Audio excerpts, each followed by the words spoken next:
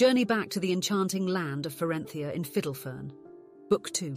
The Raven, the Gnome, and the Mimic.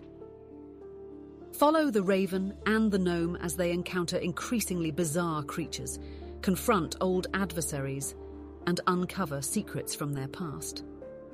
Reconnect with familiar faces from Farwood Forest as they too confront the dangers lurking beyond their woodland sanctuary, and venture into the broader world of Ferenthia. Immerse yourself in the next captivating chapter of this illustrated rhyming fantasy series, complete with a compelling graphic audio companion. Stay tuned for the release of Fiddlefern, Book 2, The Raven, the Gnome, and the Mimic coming soon.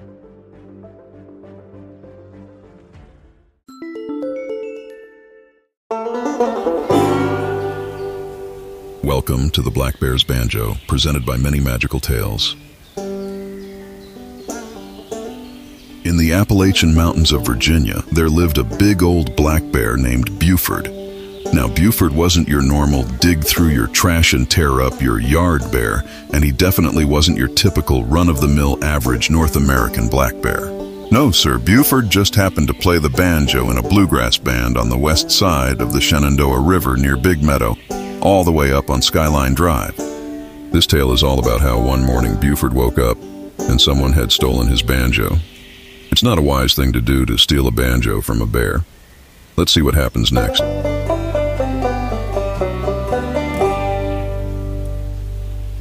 It was a cold, dewy morning on the top of the mountain, and Buford was still exhausted.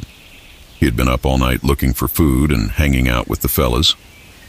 Buford was big for a black bear. I mean, really big. It was said that on his grandfather's side, there was a grizzly bear. But that might just be his Uncle Chuck's tall tales. Who's to say? Either way, he was a big boy, and it takes a lot of food to keep a big bear like Buford in a good mood. Not to say that Buford is a grump. As far as bears go, he's a pretty happy fella. If you run across him in the woods, you might see him doing something like scratching his back on a tree or lounging around in the sun. But if you're really lucky, you might catch him playing his banjo. Man, he can play that banjo. Sometimes he would get to picking on the banjo so fast it looked like he had twice the amount of paws. He was a part of the Big Mountain Top gang, featuring him on banjo, Rodney Raccoon on the washboard, Danny Deer on drums, Brandon Bear on guitar, and Bobcat Bill on bass. They were a popular draw and had a big upcoming concert. Now that might not happen unless Buford can find his banjo. At first, he ran down the list of usual suspects. Freddie Fox is suspect number 1, as always, so Buford decided to go pay him a visit. "Freddie, get out here now!" Buford bellowed towards Freddie's den. Freddie came out and said, "Buford, buddy, what's going on? Is everything okay?" Buford replied, "No, not everything is okay. What have you done with my banjo?" "Buford, I swear it wasn't me. I wouldn't mess with your banjo. You know how much we all love your music." Buford eyed Freddie suspiciously, but deep down, he started thinking Freddie might not be the culprit. Freddie offered to help Buford search for the missing banjo. As they combed through the woods and meadows, Buford's friends from the Big Mountain Top gang joined the search.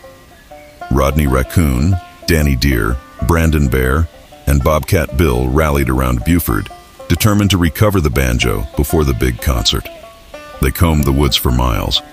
After a while, Buford said, "Well, I guess it's really gone. I guess the show will have to be canceled." The gang visited the homes of anybody who might know anything, and nobody knew anything. The group was losing faith that they would be able to put this concert on. Bobcat Bill said, "Look, man, why don't you just play the backup guitar and we'll go on anyway?" Rodney Raccoon said, "No way. The banjo is the heart of the band. No banjo, no band. That's all there is to it." Buford was getting depressed. "I loved that banjo. I can't understand why anybody would want to take it from me. I just don't understand. I thought people loved us and loved our jams. Why would anybody do this? Who would do this? This just isn't my day."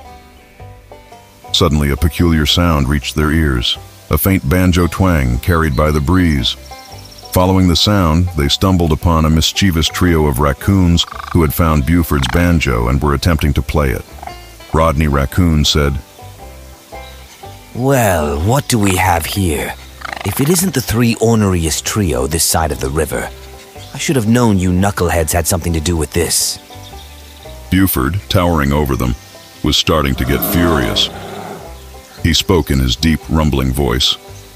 "I don't know how you sneaky jokers did this, but you fellows might want to drop the banjo and run, because I'm about to get real upset and you wouldn't like me when I'm real upset. So how about you hand over that banjo before I get as ugly as an angry, hungry, wart-covered hunchback toad?" The raccoon trio, realizing they were in deep trouble, reluctantly returned the banjo. Buford, restraining himself as much as he could, warned them to stay out of his neck of the woods. The mischievous raccoons scampered away, leaving the big mountaintop gang to make their way back to the amphitheater. With the banjo back in Buford's quick-picking paws, the gang practiced their tunes, gearing up for the most unforgettable concert ever performed on the mountaintop. The next morning, the group was sitting around a fire eating breakfast when suddenly Buford's cousin Brandon yelled out, "Somebody stole my guitar." They could hear the guitar being played not far away and turned to see the trio of raccoons.